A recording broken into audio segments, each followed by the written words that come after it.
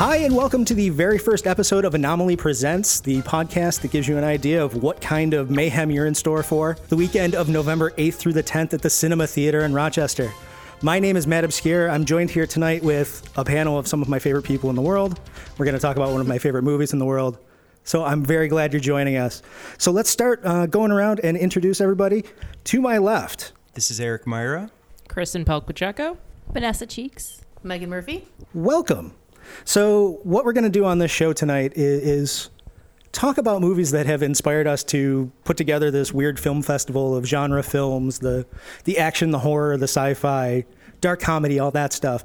So I figured the first one we should talk about would probably be Phantom of the Paradise, because it's all of those things. All of them! So it came out in 1974, right? Yep. And it's Brian DePalma, and he was kind of coming off a weird streak of movies, a couple comedies, Sisters, which was kind of a Hitchcockian slasher that he made for Roger Corman, right? Yeah, it's a weird, it's interesting, but like it's different. So then he decided, well, what am I going to do next?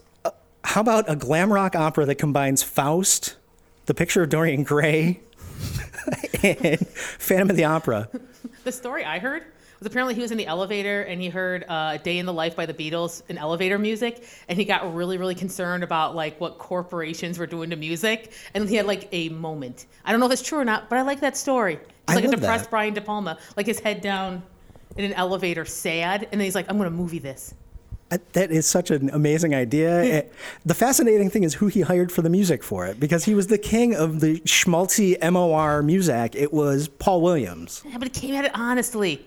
He So- came at it honestly. It's true. So this whole thing is this giant labor of love that came out to really no fanfare or acclaim unless you lived in Paris or Winnipeg.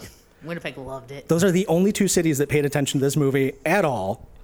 I'm still curious why it was big in Winnipeg. That was one thing that kept popping up online, and I'm like, I don't know. It's the same thing as like, why did Guy Madden come out of Winnipeg? Like, there's something going on there, which I dig a lot. Like, maybe I need to be in Winnipeg right now. I feel like that's it. Is that there's something happening there. I don't know if it's in the water. There's or... a gateway under Winnipeg. And Look, what's the opposite of a hell mouth? Yeah. It's like a wonder mouth.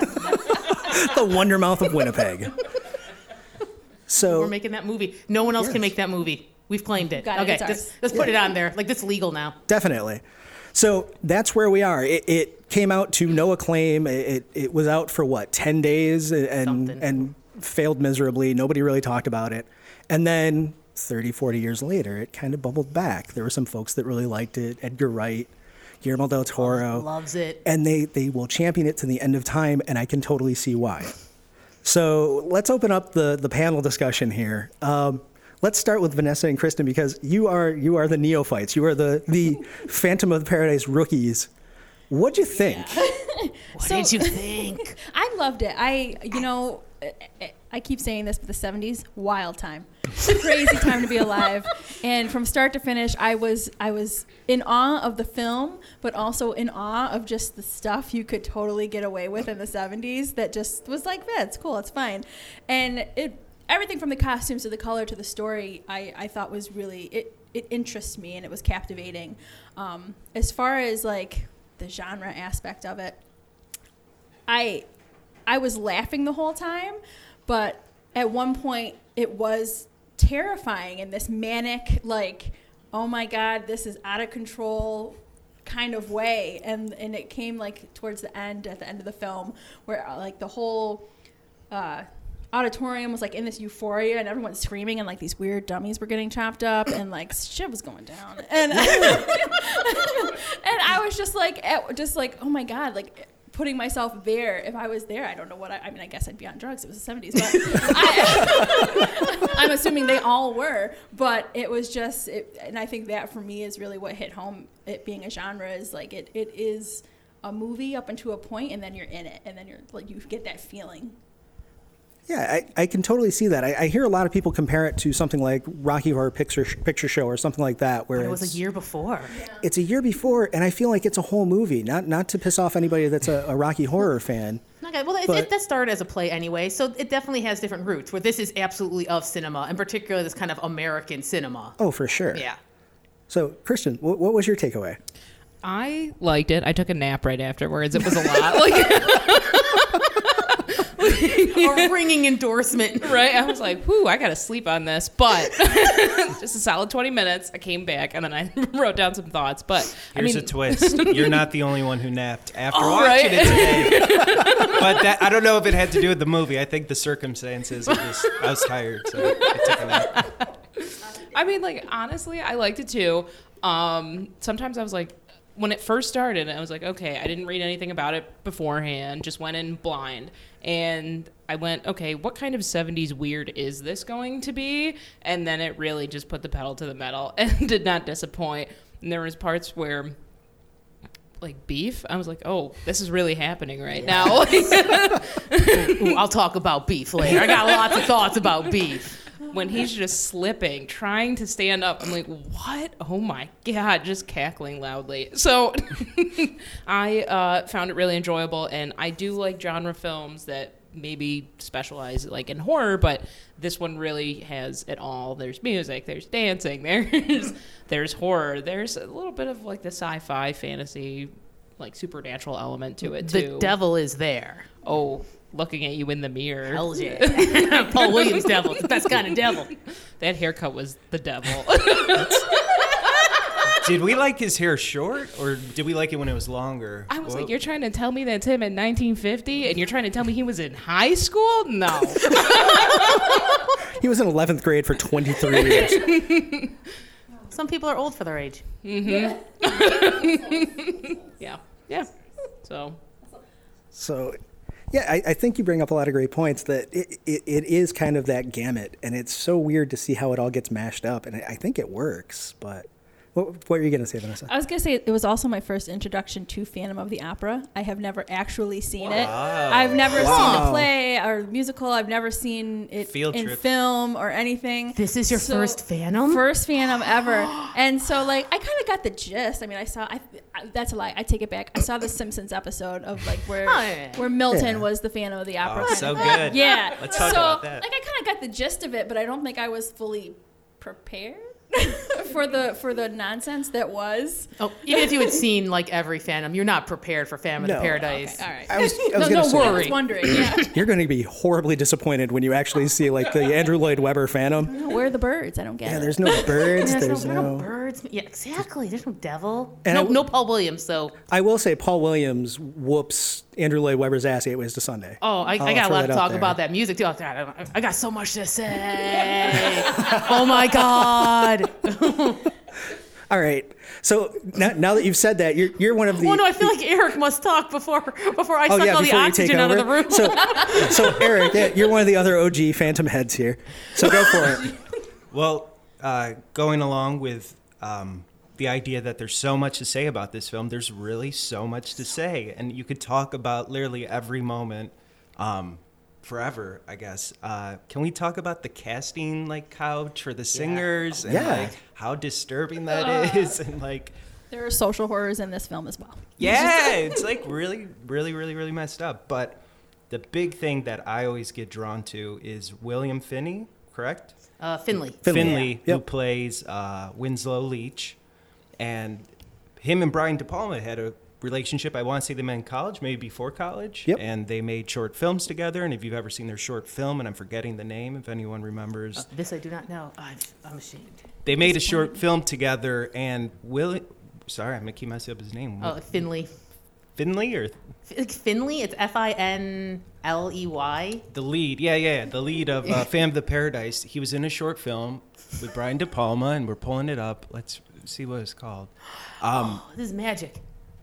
But what's great about this short film is that Brian DePalma puts all these prosthetics on him and makes him like this horrible monster, and you can just see the seeds of what would later become Phantom of the Paradise, being like, I'm going to take my friend, put him in a bunch of makeup, and make him act crazy. I've been thinking about it for a while. Every time I look at him, I'm like, man, he needs to be a monster. And he did it. What if he didn't have teeth? Yeah. Yeah, what if he didn't have Metal teeth. So good.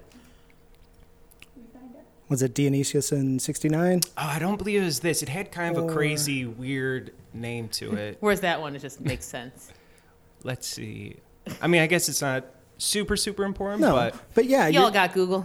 yeah, you can all figure it out. It is a great short film. Seek it out. But what I'll say is, yeah, I get drawn to his character, Leech, and his play, just because he's manic and crazy, and his costume's like the raddest thing ever, and the teeth, all of it. It's all good. What an odd little, and we took out his teeth and put metal ones. There was no need for it, except for there was. Like, visually, there was a need. He instantly got turned into a Bond villain. Yeah. Like, what? I can't take this guy seriously with his real teeth. Oh my god, those are metal teeth. Okay, now we got a Phantom. But I thought it was interesting. It kind of seemed like a DePalma thing where you have this relatively normal, unsuspecting person, and then because of circumstances, they turn into a monster. They turn into whether they're, a drug dealer or like a crazy music phantom. Yeah, music phantom, whatever. And so I think even though it was like the beginning, it was. I don't want to say the first, obviously, because he made other films, but it started something where I feel like he was able to go super out there and maybe fulfill the fantasies that he had as a filmmaker in this crazy little film. But and then really like help develop his craft into things that everybody knows and loves. Like this is like Scarface. a film. Yeah, this is like a film without breaks. Exactly. Like this is when he was able just to go all in. He brought everything. He had all the storage he needed, and he just went for it. Which film do I want to make? I want to make them all, and he did. I want to make them all. I have 90 minutes. Exactly. Which, speaking of the 90 minutes, and this is a complete tangent, I'm sure we're going on a bunch of tangents tonight, but it reminded me of like a cartoon. It reminded me of The Simpsons. Speaking of The Simpsons, whoops, I almost broke this. Oh, you're good.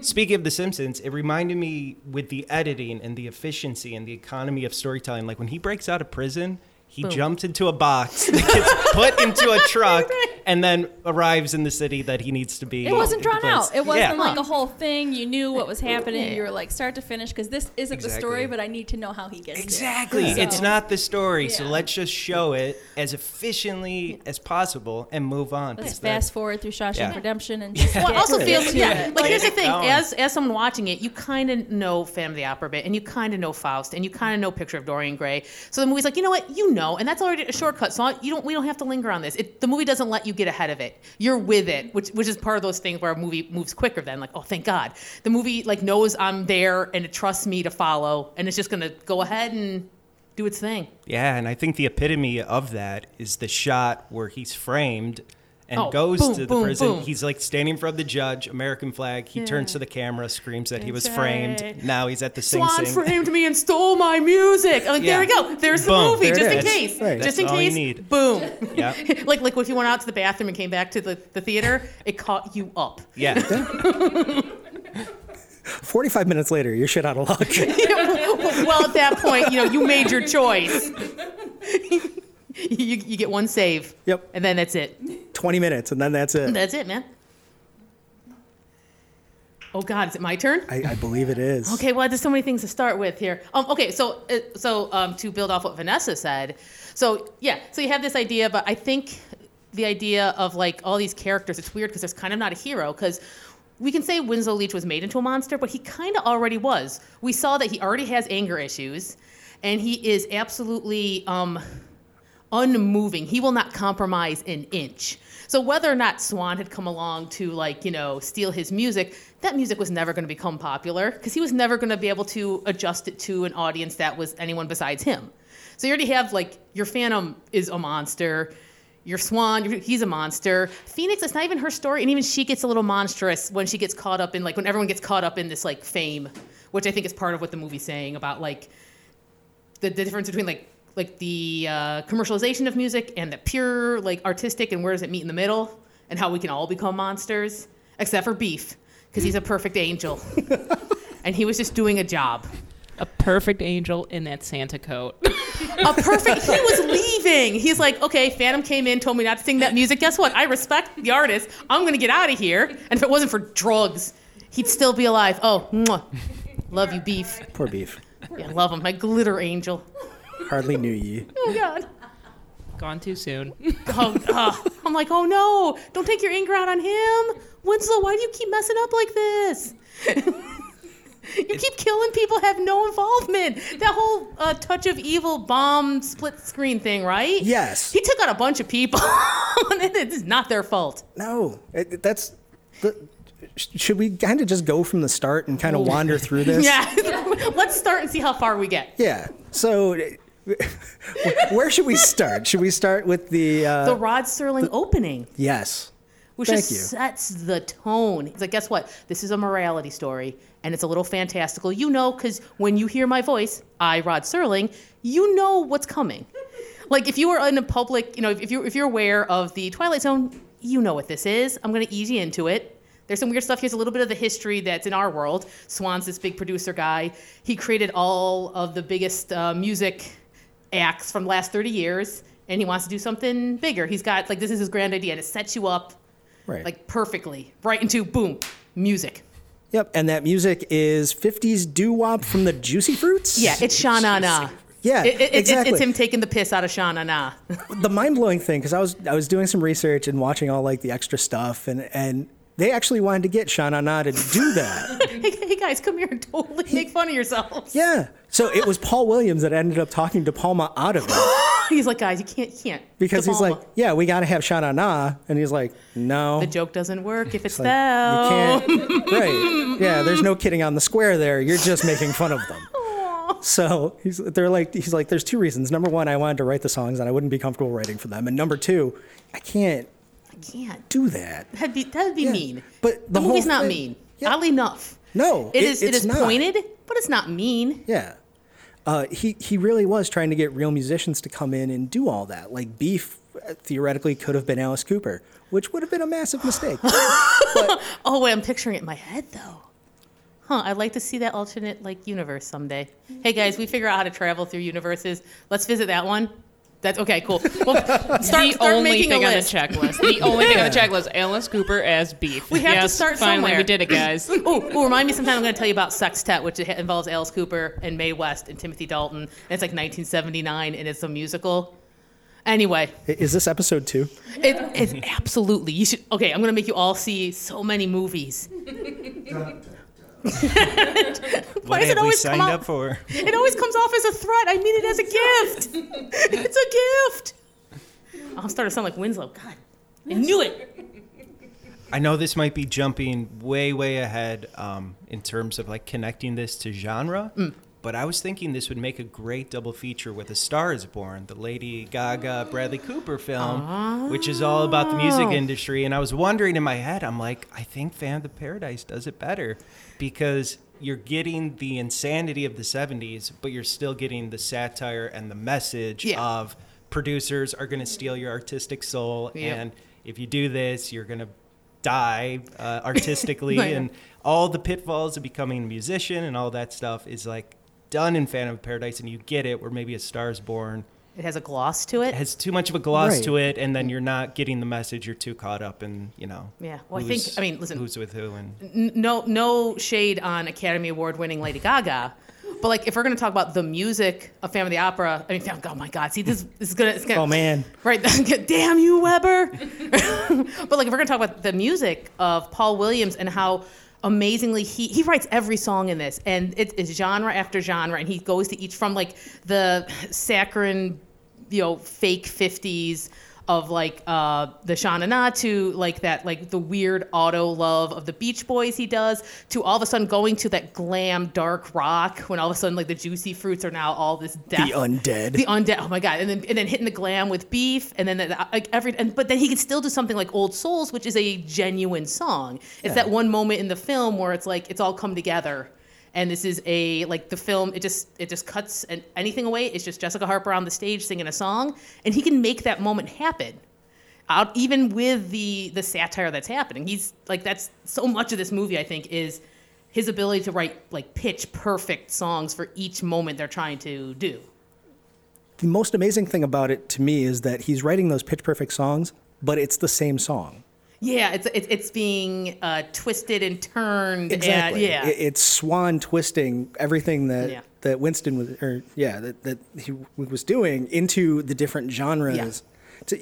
So it's fascinating to me that he does it in all those, but it's the same song. It's the same skeleton. Like you need Paul Williams to be able to pull this movie off. Yeah. That's, it just isn't that movie without that ability to also someone who knows the music industry and maybe has something to say in some of these songs. Upholstery, he takes like this deep meaning song and makes it upholstery. Like I feel like he's had something like that where someone took something that meant something to him and made it into some bullshit. Oh my God, yes. Carburetor. carburetors, man. Carburetors, man. That's what life is all about. Oh, man. And then the beat is the bomb. Like, that's brilliant. Like, you're grooving with the song, but also like, oh no. Someone's gonna blow up. And I believe it's the one lady here doesn't want to go out. Oh, or maybe no. she already like. No, and he's like, more drugs. Yeah. Just go on out there. Go. Yeah. You're good. We're just gonna watch this on the. Yeah, this is. It is a genuinely exciting scene because you don't know which side to follow. Yeah, the split screen really. If you haven't seen it, we're watching the sequence with upholstery, and it's shot in a split screen, just like Touch of Evil. Which let's kind of talk about that real quick as we watch this. There are so many references to other classic movies. I mean, it's Brian DePalma, so he's going to do it. Yeah. Especially, Especially Hitchcock. Yeah. And Wells. That's going to be his kind of stock and trade, right? But if you watch it, it's in service of this, which is this crazy plot. Oh, yeah, it never overshadows the plot. It's not like all of a sudden you're like, oh, this is just an homage. It's like, oh, it reminds me of this thing, but it has a purpose. Yeah, and kind of a weird thing, too. I mean, I've seen plenty of split screens in my day, but this one in particular, on the right-hand side, you have a song, like singing and music, and on the left-hand side, you have dialogue and plot and things happening. It's coming in and out. And it's coming in and out, and you're just as confused as the characters, because the music's like in your ear, you can't hear the bomb, which is really interesting. It's, I don't know, it makes the scene have... Oh, yeah, it buries it in the beat. And at a certain point, you almost forget there's a bomb, and then you forget what side you started watching the bomb. So it's not till that very end where you're like, oh, yeah, bomb. And it's so, because it sets up with a bomb. You know it's there the entire time, but he's such a master at, like, getting your attention somewhere else. See, I was so, like, thrown off by the awful wigs. And I really hate to say it, but like I'm watching the thing at home and I'm like looking at their wigs like, oh, these are terrible wigs. And I completely miss the bomb being placed. So you're like, where did that come from? I'm listening to the beat, as you said, don't hear a bomb. And then I'm continuing, like, and then I move to the girl and she's like, I'm cold. He's like, I'm not paying you to be cold. And I'm sitting there looking at this like, what a jerk. And then I see the car explode and my first thought was, oh no, the juicy fruits. And, but like I still, like you said, I think you know enough about the other stories and you're following along, but you have to choose like what to watch. Unfortunately, my eye was drawn to the costume and the fact that you could like still see their hair, and the one guy's like bang was in front of his face. It was like, it was just throwing me off. Well, in fairness, it was a rehearsal. Exactly, because the juicy fruits are also like, well, professionals are rough. They're journeymen. They know how to change their look. They know who butters their bread, Swan. They do. They know. But I thought like one or two of them or all of them had perished in some fashion. Yes. And I didn't quite realize that they were back until the end where they were in their goth outfit. And I was like, oh, thank God. The juicy fruits are alive. Sans bad wigs. See, without the bad wigs. I was like, their wigs were blown off. Oh, it was we're better. saved. And I honestly have no idea why I have this fondness for them. I was worried. That's all. I was worried. It was beautiful. Yes. I like that version of the movie. Where are the oh, thank God. Oh, thank God. My precious babies. Yeah, but the wigs could have gone. I don't know. Hey, listen, I think DePalma had the same like love for the juicy fruits because he makes sure at the end to show them, They're all back, the bands. yeah. He's like, these are my people right here. Yes, because they represent like everything that Finley hated. And what's his character's name again? Oh, Winslow? Yes, Winslow. Yeah. I don't know. I got because you. of the whole. Thank you. There's a lot going on. You have to have seen it 20 or 30 times, like Just an to insane really get person it like out, me, yeah. to get certainty. And even then, I'm like, wait, what the What's happened? his name? But I think, and that's kind of why you. It's not necessarily their fault. So it's like, you know, yeah, like It's a job. It's a job, much like beef. They're there for a gig, Exactly. and they're there to really just like be the consistency that you need through this film. Yeah, and they do everything Swan asked them to do. They like, do. for guys, you're 50s, we're 50s. Now you're like the Beach Boys. Okay, we're the Beach Boys. Now you're Death Rock. Okay, Death Rock, we're going to need all white right. makeup and black makeup. And they do it. They do. They wear it well. When they started cutting up those puppets. I hate to keep going back to that. But, it's like, but in my head, I'm still picturing like 50s, you know, juicy fruits. And I'm like, guys, what are you doing? They're pretty talented and adaptable. They are, yes. Handy with a hatchet. Shout out to the Juicy Fruits. Shout out, guys. Wherever they may be. Wherever they may be. MVPs. MVPs. The silent MVPs. Yeah. So what else do we want to talk about with this movie? Beef. Do you want to go right for beef? Okay, so well, here's the weirdest thing. So I guess Beef, technically, if we're going off the Phantom of the Opera thing, I guess he's Carlotta. He's the diva. Yeah. But here's the weird thing. Like, he's not a bad guy at all. He's a guy who, this is a gig. This is a gig for him. He doesn't know all the machinations that are going on. All he knows is, like, Swan's like, oh, you're the guy I want for this. And then, like, this music isn't written for him, but you're going to have to make it work. He says, fine. He's like, I'll do it. You know, he's giving it his all.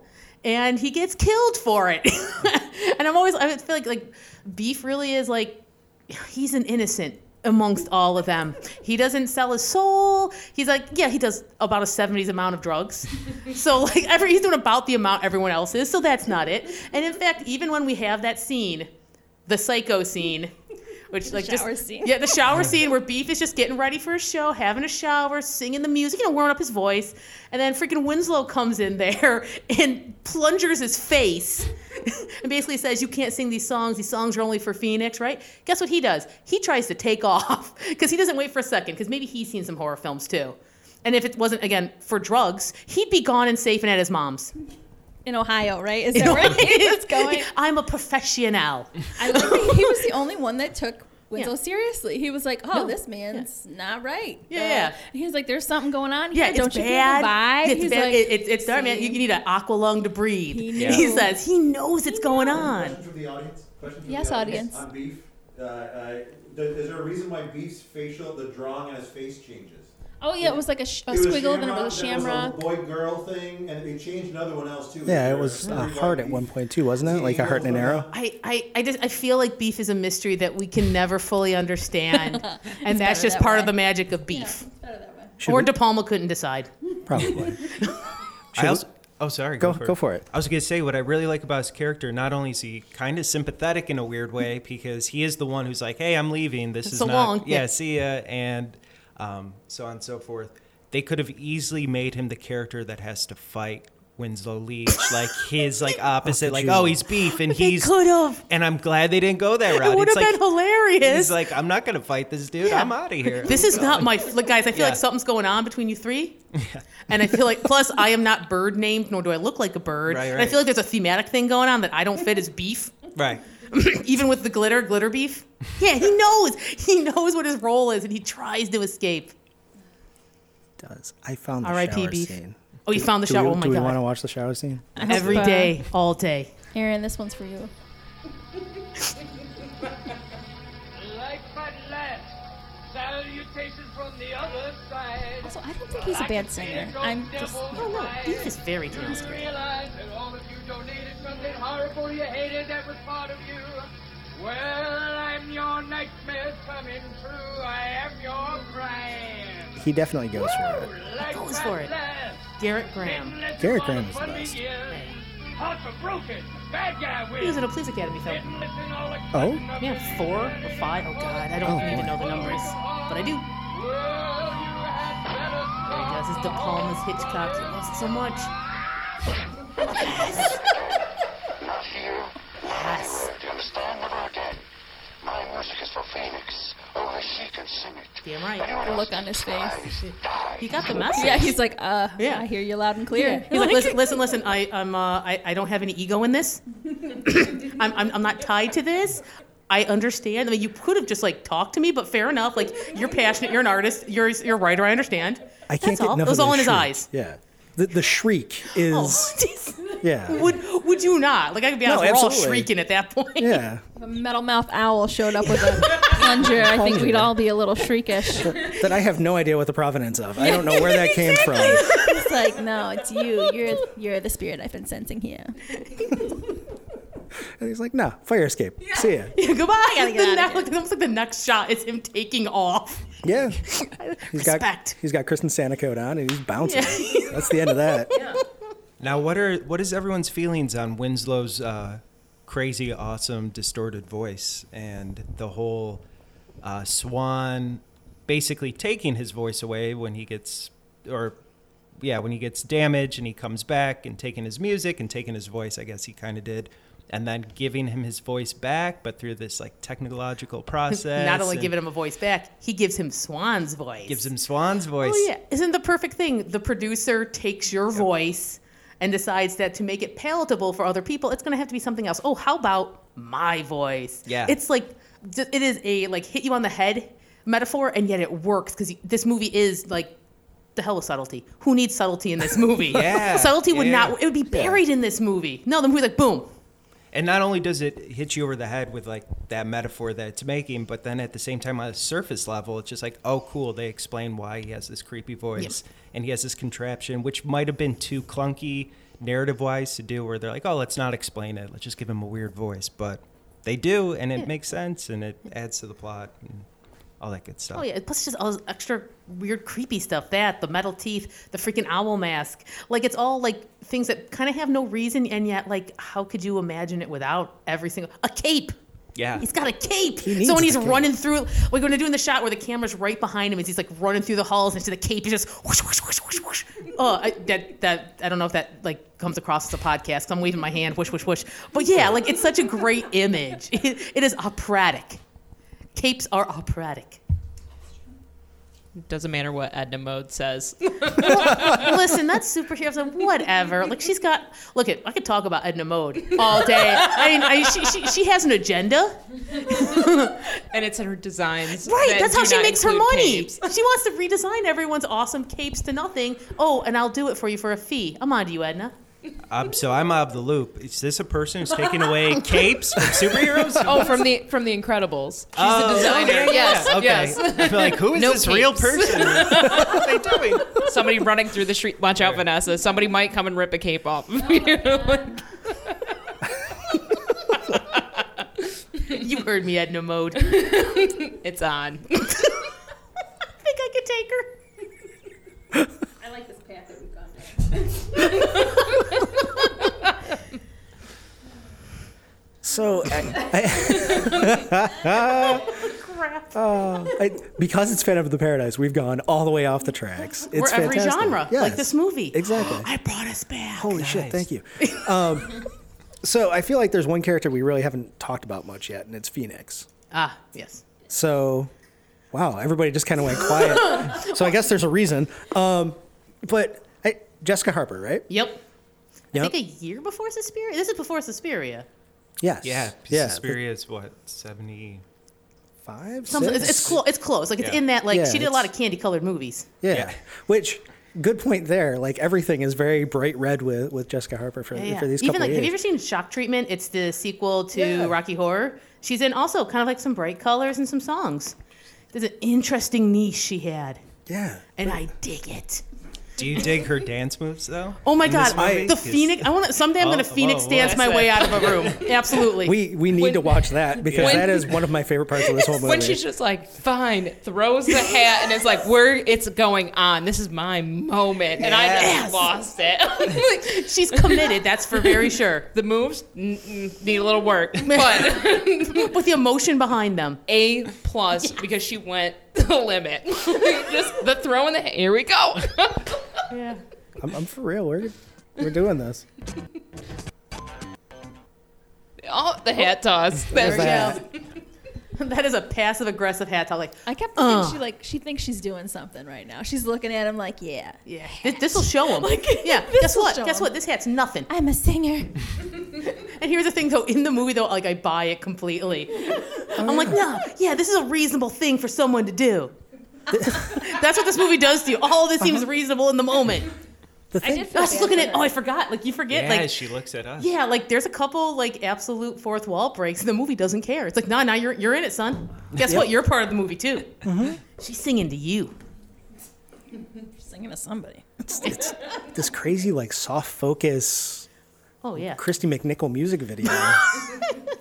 Or the other part. So when she does Old Souls, right? Yeah. Like the last scene, it like closes on an iris. Yes. Like a weird old time movie or cartoon. I don't think there's another one of those in the film. There's not. And- That's but the only. There's like one wipe in that. Yeah, and it's a choice. This makes it very. I think it reminds you almost how fake it is on purpose. It's like, hey, you're telling. It's a story. Dum bum bum bum. This is like the star making moment.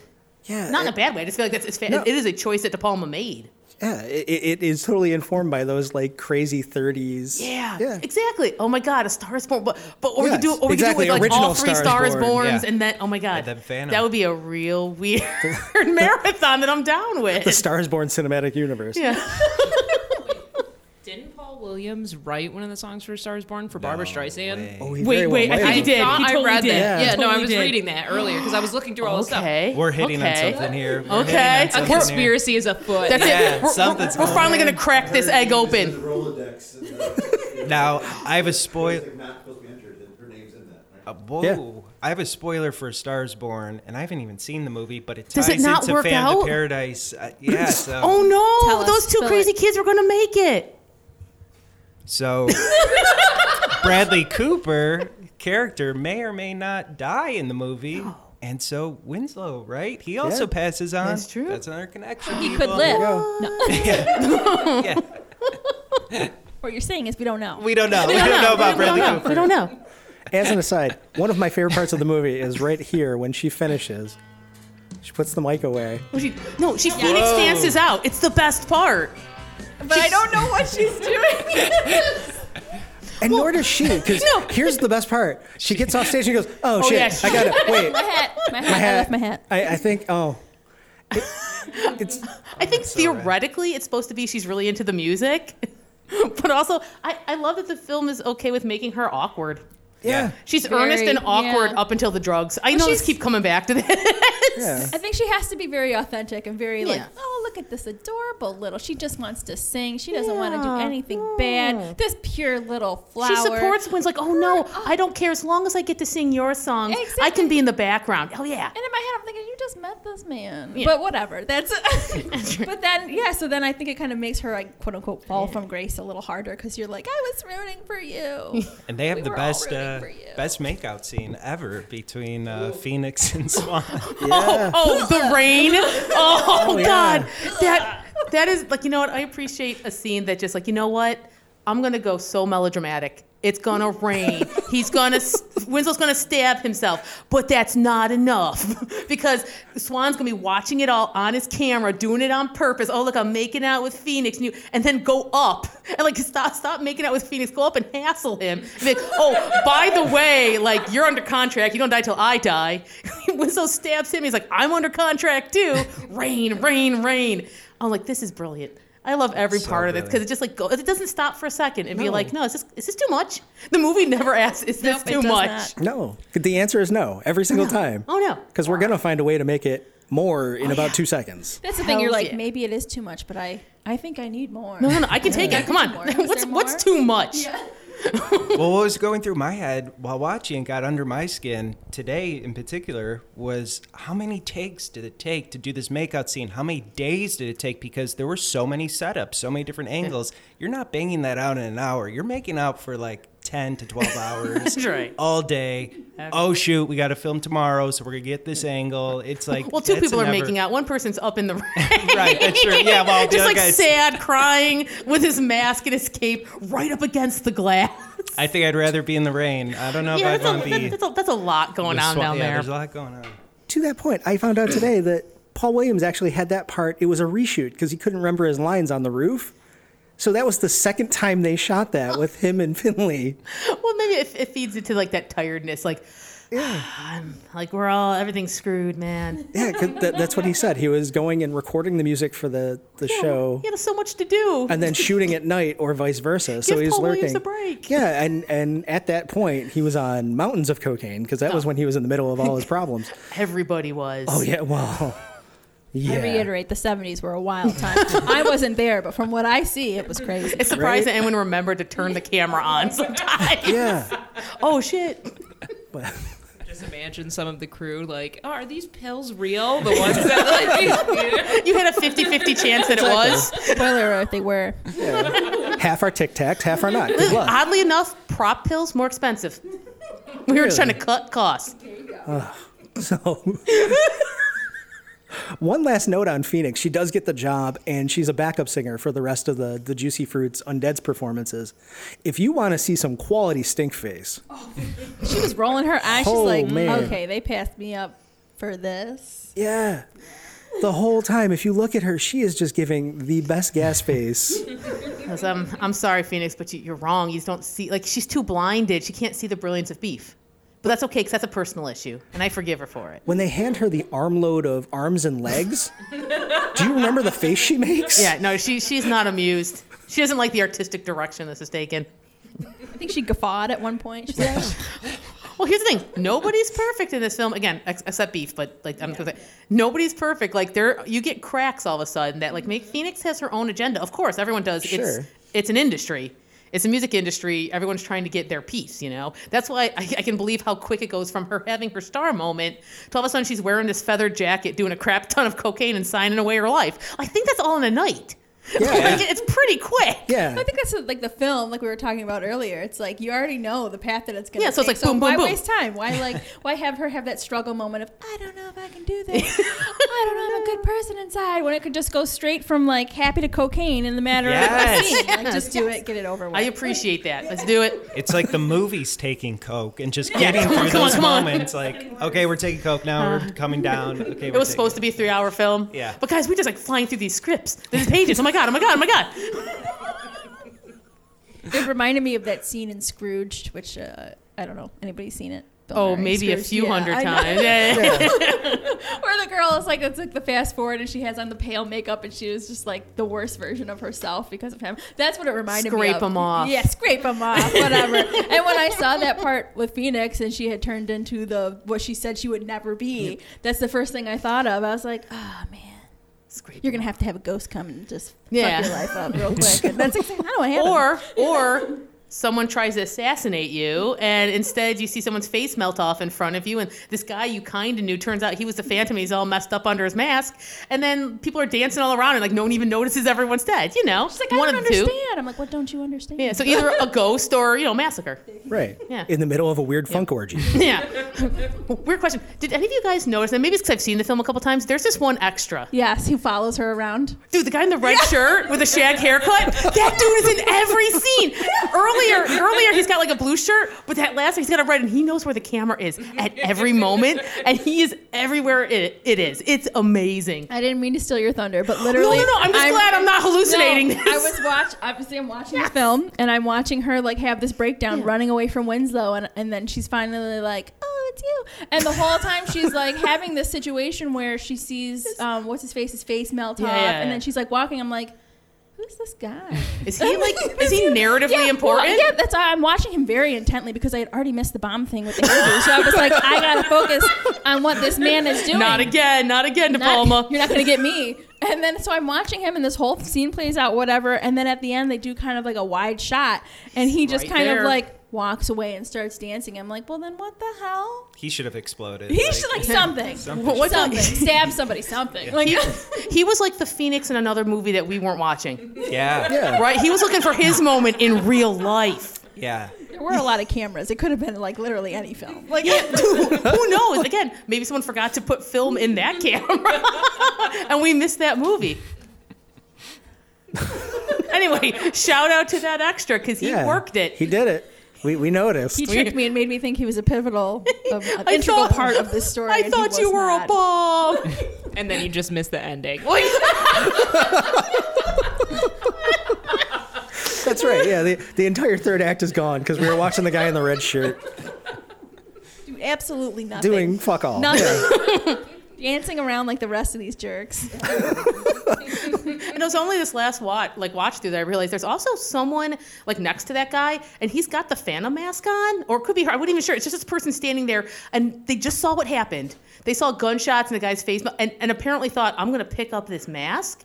And it's just this person wearing the mask just standing there. I defy you to tell me if you saw that mask sitting on the ground, you wouldn't put it on your head. Well, here's the thing. I'd take it, but I'd rinse it out. Yeah, I it's, was going to say, ooh. Yeah, right? I'd rinse it out because I'm not a monster. well, Listen, they're all mean- high. They don't. They're like, oh, it's a little sweaty. Sure. Well, you know Yeah. what? I've been dancing too. Why not? This is before like antibacterial little squirt bottles. Right. Just give it a little squirt. if you think that's the worst smelling thing in that room, I don't know. you are sorely mistaken. I'm worried about taste. A man's face melted off. But I'm positive he has metal teeth, so you know like he's got great dental hygiene. See, I've thought about this a Doesn't- lot. Is he like decalcifying, like rust proofing those? Like, As long as he polishes them like once a week, he's good to go. Mouthwash with CLR. Just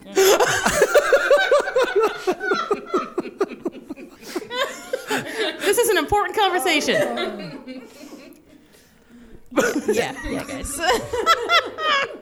So what's up with the birds? What does it all mean? What do the birds mean? I don't know. The first thing you We're see, all birds. the first thing you see is an image of a dead bird. It's the logo of Yeah. Death Records. Phoenix, swan, Winslow puts a bird face on. Yeah. What does it mean? I think It's that's an it. owl, right? Yeah, it's definitely. It's got a little beak. I vote it's birdish. We'll go for owl. Beyond that, I don't know. I wonder if that's DePalma's thing, because that's not Faust, because we're dealing a bit with Faust. His Winslow's cantata is Faust, and we have the selling your soul to the devil. It's not Dorian Gray, which we have in that like Swan is Swan's young as long as his contract. recording stays, Yeah. and it's not from Fan of the Opera. So I think that's DePalma. That's just DePalma. Yeah, Yeah. if we're gonna go like super on the face songbird, if that's where we're going, like Yeah, that's yeah. all the Yeah. music angle, I guess. He's like, that's a thing. That's a thing. Songbird. That's a thing. Yes. Yeah. I have a cold. That's all. I'm not intimating anything. That's a thing. Could it be Hitchcock? I mean, because the birds are all killers. Could be. Whoa. Yeah. Ooh. Marion Crane. Yeah. Oh. Stuffed birds. Could be a Hitchcock thing. Good call. God, you know, that's a good call. Like, Right on. good call. You know what? With DePalma, the answer's probably it's a Hitchcock It's just thing. Hitchcock, And, like, I and not, think. again, not in a negative way. Just he Yes. he loves Yeah. Hitchcock. What are you gonna do? Well, because like we said, it's not on the nose. I mean, when you hear Or the Hitchcock, beak. you're not thinking, how do you sleep at night? No, I watched Phantom of the Paradise. How do I have time to sleep? But like, it's not on the nose. Everyone's like a different bird. But then when I hear swan, I don't really hear killer bird. Goose, yeah. Swan, Oh. no. Swans are dicks. Yeah. they're nasty. They're the worst. So maybe that's it. Like, Yeah. Now, she's a phoenix, and this is a question I was going to propose to the group, is the idea that what happens post-movie? Does she rise like a phoenix above all this bullshit and the guys all around her who are dead and goes on to become this great singer, or is she just so traumatized by everything and her life's a tragedy too? I don't know. That's what I was thinking about today. Okay, so if we're going with the tone of the movie, which is very much like there's no like pure way to navigate the corporation, she does kind of what Swan wanted to do, which was take the death and spin it to more fame. She's the only one who's lived out of those three. Maybe she takes it and spins it like, ha ha ha, you tried to kill me, and now I get to like rise to fame on this tragedy, which is interesting because it reflects right back to Eddie's song in the beginning, which is about someone who kills themselves to make money for, this idea that tragedy is, you can sell it. You can sell tragedy. And it's particularly in music. You have the tragic martyrs, the people who've died at 27, Big Bopper and Eddie Valens in the airplane. We have songs about that. We mythologize that. Yeah, no, speaking of dying at 27. Oh, God. Oh, no. We're all past that? We're good? Yeah. Okay, we're cool. Yeah. Won't cool. get me. Did anyone think the country singer that Swan sees when he's spinning around his little record office desk space reminded me of Kurt Cobain for some reason, his voice, and even though he was singing country, it sounded like a grungy, and I'm like, that's Kurt little. Cobain, even though he's not born. Oh, I see. And he says that's pretty, but no. But no. He has nothing bad to say about the cowboy guy. No. Oh, man, I don't know. This film saw the future. I did like that scene. I thought it was really cool. Oh, I just love the way it's shot. Yeah, it was shot so well. I when they came out and he was at the desk, I was like, oh, that's a fucking cool desk. I want it. Exactly. I was like, where would I put it? But I like the way it showcased, obviously like different music and everything like that. But it also showed how his power. He can turn anything into gold, and he can do it. I didn't get that Kurt Cobain vibe off of the cowboy guy, but he was like, I don't want to say my most favorite, but because I'm not a huge country fan, but I thought his was another sound that was more authentic than all the others. Yeah. And Oddly enough, I think well, here's the thing though. I think oddly part of the argument is because I don't think anyone's the total villain in this either. Like I think it also shows like Swan has an ear. Like most of those versions I could see, like, okay, no, you could do a country version. You could do a soul version. You could do two cute, like, girls sing. I don't know what their genre is. Yeah, but the Carpenters maybe or something. I don't know. But, like, I think there is this thing that obviously he does have an ability to adapt. The thing that Winslow absolutely cannot do. You know, so I'm like, no, like, I'm not saying sell your soul to Swan or anything, but I'm also saying, like, he does have a tragic element too. He sold his soul because he was scared of getting old, and now he's got to continually watch his, he's got a bummer of a life too. I mean, I think he enjoys his power, but also, like, I don't think he has a point. Right. About taking your music and like, hey, guess what, Winslow? No one's going to listen to your cantata if it's just you, your goofy sweatshirt at the piano. That's never going to sell, man. I'm sorry. But you have someone like Phoenix sing it, yeah, probably. I'd listen to it if Beef sang to. Okay, you guys know my issue with Beef. I might be like a little biased there, but no, I think that's interesting. Is that I think he's not always completely totally in the wrong, even though he does try to assassinate Phoenix for money. I'm well aware of what I'm arguing. Everybody has flaws. Exactly. Right. There's an in between. Yeah. Look, there's a middle point. There's a middle point that maybe Phoenix is the closest to. Right. The synthesis of the artist that won't bend and the producer that will bend everything is, where's that point, that middle point? Yeah, and I think you're right. It is Phoenix, and it's interesting that he decides he wants to kill her. Well, ego. Right. And not to go and back into the efficiency of filmmaking that's occurring there, but we've seen that scene 100 times where there's the person in power who's going to now see the 20 actors or the 20 musicians, and we're going to get that sequence where they're trying to find the right fit. And DePalma is like, I'm going to do this in 30 seconds. Boom, boom, boom, boom. Keep spinning, Paul. Spin around Paul and show all these different acts, and then we're going to move on because we know, here's Beef. Awesome. Cool. Let's move on. Yeah. This movie easily could have been 3.5 hours had you spaced it out with the same kind of pacing that we have in any other movie today. And I don't know if I'd have a problem with it, but I'm very, I think that's not great for everybody. I would like the 3.5 hour version of the song, but I feel like that's a lot to ask of a lot of people, and I'm aware of that. See, I don't know, because... Well, that's just me being greedy. No, I think its runtime is part of its charm. It gets in there, it does it, gets out. It's what you said earlier, that you never really get ahead of it. So it feels like that roller coaster, right? Like, you don't really know where that trek is going. You kind of do, but then you go off of that turn, and you're like, oh, shit, I didn't see that. This is going to get, oh, man, it's you Space saw Mountain. the roller coaster from outside. Right. You're like, oh, I got the gist of it. When you're on it, nuh-uh, son. Right. Right. Or if it's one of those dark ones, you just go in, I got no idea what these tracks are going to do. And then all of a sudden you're sitting there in the middle with Beef getting a lightning bolt through his back. And you're like, where am I right now? I hate to say it, and I don't want to upset you, Megan, no, but I was like, throw the lightning bolt, do it. It's okay. I knew it had to happen. I understand that it's a movie. It's okay. But it's okay. I love you. All right. As from watching it for the first time and being so used to watching longer movies nowadays, in this day and age, I love the pacing of it. I thought it was great. I thought like we were talking about before, it went fast, but it relied on you understanding, which is great because sometimes movies do a lot of over-explaining, and you're like, I get it, it's okay. And then you're like, please, just let's get to the fun stuff. And so I thought the pacing of it was perfect for the story as well, because it didn't spend so much time on the stuff that I didn't care about. And it also didn't, especially with the seeing of the girls, is the scene I would like to call, it had the opportunity, or it could have fallen into that plot of doing the same thing twice. You're seeing all the girls to be singers, and you could have done something similar to see all the musicians, but it completely did something different, and you're still you're kind of seeing auditions, but you're not seeing the same thing, and it has a completely different meaning than it ever did in the first part. So I thought it was fantastic.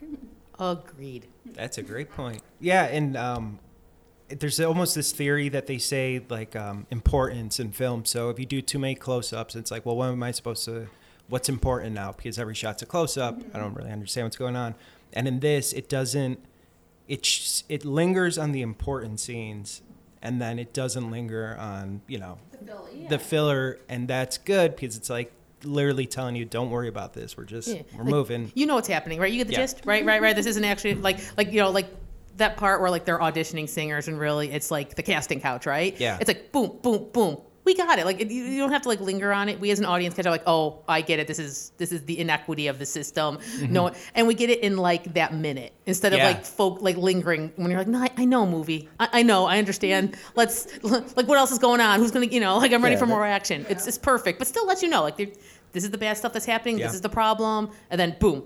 There's no spoon feeding with this movie at all. I mean, you're right. You could have easily had Phil Bennett and Swan in another scene where they're talking about, yes, we're going to talk to all of these women, and the prettiest 3 we're going to keep for ourselves. Ha ha. No, you didn't need it. Like that was an eerie Paul Williams. They're twisting a mustache and like having a top hat on. Yeah. Exactly. If this movie came out today, I guarantee that would have been in there. Yeah. There would have been notes like the audience isn't following. Like, some of the audience is never following. That's their problem. That's fine. Yes. Again, I said it. I said it, man. Yeah, keep up or get the fuck out of the way. Maybe movies aren't for you. It's okay. If you don't understand Steven Spielberg's Hook, then I'm sorry. Right. Keep up. He's Peter Pan, people. Yeah. Robin Williams. Dustin Hoffman is Hook. Of course. Like it's something that makes the most sense. Right. And I gotta go home and watch that. I love that. Guys, movie. this is another episode. I got stuff to say about Hook too. I love Hook. That's the best part about this show is that we could do it in perpetuity. There are always movies that are going to come up in these We conversations. should start a list of it. It should all just be jump off of stuff we mentioned. Yeah. And at the end of the episode, you just go through and you're like, so these are the movies that have now been added to the list. This will never end. Thank you. I'm just gonna go around and start shouting different movies. Or you just start coming. I want to talk about the movies. I'm gonna like see how I can like organically put it into the top. Just having a list in front of me. What are you doing, Megan? Nothing. Be cool. Be cool. They're seeing it. Oh no, I'll just have to have it written on my arm. And I'll just be sweaty. Just Memento style. I just have Polaroids in front of me. A VHS movie. I like how you said VHS. Well, I felt like if I went for Polaroid, it had to be like it just felt. No, it had to keep the theme old school. Wait, what year is it? Analog, baby. That's right. That's why we're here, recording completely on digital. Speaking of tapes, the tapes, right? The tapes that he burns that kill Swan. Nice. Just try to type Thanks it. for keeping us on track. Thank God you're here, Eric. For me, I was like, when they were going through the cut of every contract, I'm like, what a weird cut. Did he just sit here and he's like, yes, I'm going to string all of my, it's like a YouTube compilation, my best contracts. Can you imagine? Yeah, he had to sit there with razor blade and tape. Right? I mean, it gave you the highlights, the ones you needed to see, but still at the same time. Swan's very forward thinking. Yeah. He's like, someone may find this someday, and this is all the information they're going to need. It's going to be quick. It's going to, get in, get out. Yeah. I'll mark this one exposition. Most importantly, start with me. Yeah. Would any of us do different? Like if the devil visited us in the tub where we're like smoking the hookah, being all like depressed about ourselves, like, oh no, age is inevitable. Oh no. I love it. That's not even a big tragedy. It's not even like he's trying to save someone's life. He's like, I'm going to age at some point. Oh no, I better sell my soul to the devil. Yeah. Like it's that easy. I'm not going to look like Sandy Duncan as Peter Pan forever. So. Don't we all have that existential crisis at some point? Why do we keep coming back to Peter Pan? Guys, we really got to talk about Hook, I think. It's in the air. I used to watch that movie on VHS. I would say once a week as a kid. And the whole time I'm watching Phantom of the Paradise, I'm like, he looks like a woman in a wig. Like, what woman? I could not place it until you just said it. Straight up Sandy Duncan. Thank you so much. Yep. I love you, Paul Williams, if you ever hear this. Oh, no, I'll fight someone over Paul Williams, man. I would go to the mats for that guy He runs ASCAP. Like, he's the guy that fights for songwriters' rights now. Do you guys like Muppet songs? All of the Muppets. Yeah.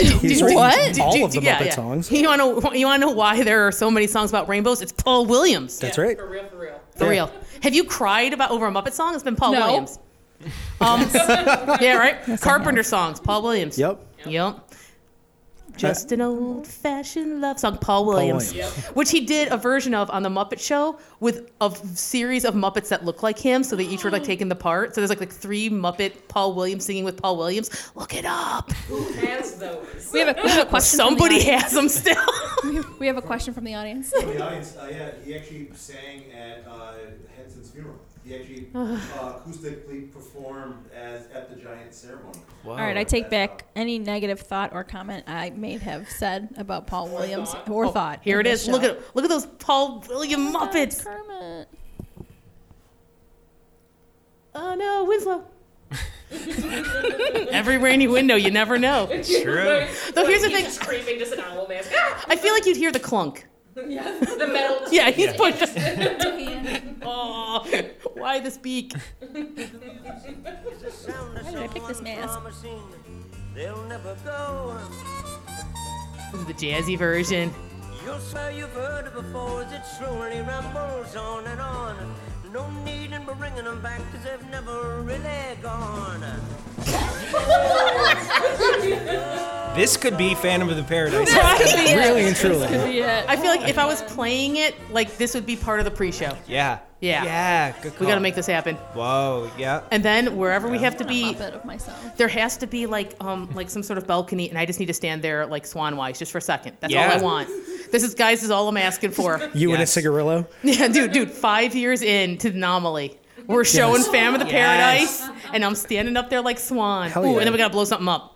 That's on you guys. One thing I liked is when I was reading more about the film after I watched it, was they were saying like it's so ominous and like you don't see Swan, and then when you finally do, it's Paul Williams, and you're like, what? Like, That's it. am I supposed to be scared? And then, but like you are, you're like, Oh, there's more. no, there's more. I was like, don't miss the multiple Paul Williams. This is how it happens. So I get distracted by something else, and then I miss the and good you miss the stuff. bomb. Yeah, I miss the bomb. It's the wigs. It's the wigs. Well, I think the entire movie has like turns things on its head. Like you have a Phantom, but this is not a romantic Phantom. No. Like Phantom of the Not in the Opera, least. like you can have like, oh no, he like Christine, whatever you want to deal with. Christine was like 15. We can deal with that later. But we're saying traditionally, it's like no, he's a mess. Winslow's a mess. Yeah. When he went into like a rage the first time about the juicy fruits, immediately I was like, And this is sir. before any phantoming. I was like, why are you hating on the juicy fruit? I mean, I get the idea because they're like the corporate. But you were gonna fight him song over the puppets. juicy fruits. Yeah, I was like, would you relax? Like they're just here to sing, sir. And listen, your songs are fine, but there's no reason to get all huffy about it. And like. And then, as the thing goes on, I go, okay, I get why he's upset. But, but already, I was like, Winslow, pump the brakes, sir, okay? Yeah, or the whole deal like with Beef not being, he's not the antagonist. I like that. The movie keeps kind of like, you think because all these sound like familiar stories and we're following all the familiar parts of it, but then all of a sudden like something twists, or Phoenix isn't perfect. I love it, but she's not perfect. I like that, those little bits that make you go, huh. There really are things that make you go, So we're pulling up to the station here. So the Phantom train has to keep moving. do we want to talk about like the weird trivial minutia? Because I'm mad obscure, so I like to bring in these weird things. Do you know who the set designer for this was? Sissy Spacek. Oh, yeah. Didn't she get Weird, right? Was she fired or didn't she mess up something? She did. Yeah. Like, Well, it was that prom. Yeah, It was right. actually an after party. Oh, yeah. And it just went that's wrong. But DePalma had the cameras. And then he back made the rest of the film. Oddly enough, it was Right. just like Carrie, so he just talked to Stephen King and It worked out. it worked out. One time someone remembered to put the film in the camera. yeah. She was dating the production designer, and that's how she got the gig, and there she was. And yeah. So they were talking about like her painting the sets the night before. So that whole thing with all those red walls, they're wet. So Girl. yeah. That way, every time like he just goes to like knock on it, he's just like, like 100% yes. like under his breath, sissy, come on, don't screw me over. lead paint. It's lead paint. It is. Oh, okay, so lots of things are making sense now. This A lot of things movie, are making sense. what was the budget? Somewhere around $1 million, I think it was, and you can see every dollar of it. Like it's Wait, ever said that? So it's like basically that's like $7 million today. Yeah. But yeah, it's still, he did an amazing amount with that amount for of money. that. If you take a look at it, it's unreal. But yeah, so that was part of it. Can you imagine the audacity though? Because they said that it wasn't supposed to be like this blockbuster hit. He knew kind of what it was going into it. Could you imagine somebody handing you $1 million and you're going, "Oh, I'm gonna fuck this up." Okay. Yeah, it's gonna be great. Sure, like Winnipeg's gonna love it. What? Nothing. Yeah, you sold it basically on. We got Paul Williams. It does have one Academy Award nomination. Yes, It was for score. Yeah. And technically, after you buy all the coke, it's like $700,000 that you're using to make this film. Man. So. Exactly. Some other weirdness where Winslow was recording that big, huge synthesizer that's all around him. That's an actual thing. So that was shot at, I think it was the record plant in L.A. maybe. It's called Tonto. And we are listening to some of their music before the show, and I'll play a little bit because it's weird. So that whole room is a synthesizer that still exists. It better be weird. I'd be so disappointed if like people are doing pedestrian stuff in this like crazy like electronic gothic cathedral. And was there a lawn in front of it? Was there grass in front of it? Yeah, there's AstroTurf in front of it, for sure. Fantastic. For sure. But yeah, Stevie Wonder used it for a couple records, and yeah, it's this wild 360-degree plug-in monstrosity. DePalma's like, why build something? And yeah, why not? Like, that is the coolest looking thing. Why not use that? Well, yeah, visually it's great. Yeah. So these are the noises that thing makes.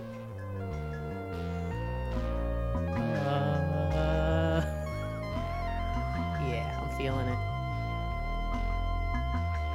yeah, I feel like I'm back in the movie. Yeah.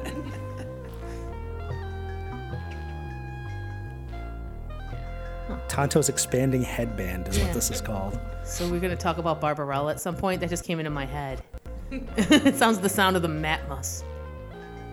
So yeah, that is that giant synthesizer that Swan is plugging Winslow into to get his voice. So his voice could have been worse. Yeah, it could have been. That music's awesome, but that'd be a weird voice. Right? My music. Just a series of sounds. Winslow, what? What? Beep, boop, boop. Beep, beep, beep, beep. Translation. It's for Phoenix. He can't even yell at Swan. Blah, blah. I was like, you've got mail. Yeah, no. Well, I feel like that's as good a place as any to end the first episode of Anomaly Presents. So let me thank everybody for coming and talking about this weird-ass movie. I love it more than anything else. It's so much fun to talk about. We just sat here. Would you believe it's been like an hour and 10 minutes that we've talked about this? It flew by like a DePalma film. Yes. It's been nonstop roller coaster, and I want to thank you all so much for coming out tonight.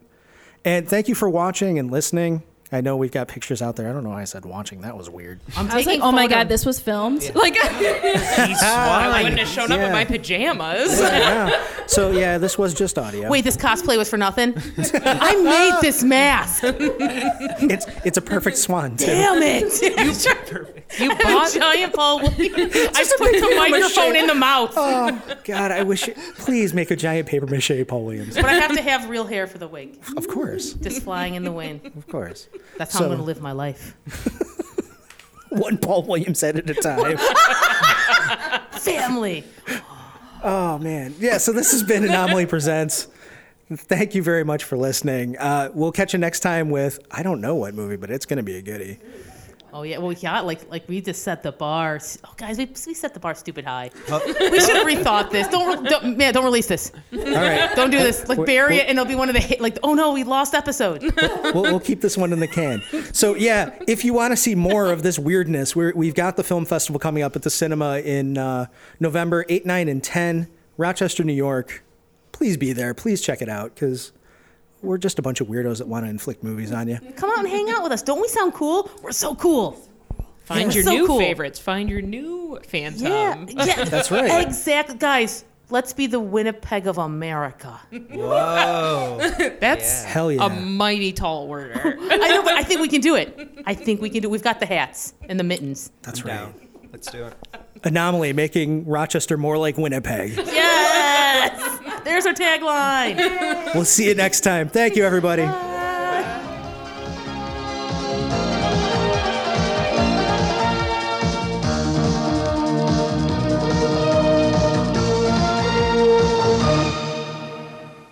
If you want to learn more about Rochester and Buffalo's wide range of diverse cuisines, Nominate Meals might be for you. The fun part is you have no idea what you're going to get until you pick your meal up at one of our fantastic events. All you have to do is go to nominatemeals.com and order a meal for two for $40 that features dishes from one small, typically minority-owned restaurant. We run events at Three Heads Brewing, Fatty Beer Company in the neighborhood of Play, and also Nowhere Lounge in Buffalo. We offer drink pairings for sale that pair with each dish for that night, which really adds to the experience. Go to nominatemeals.com to order your meal for an upcoming event and join the nomination.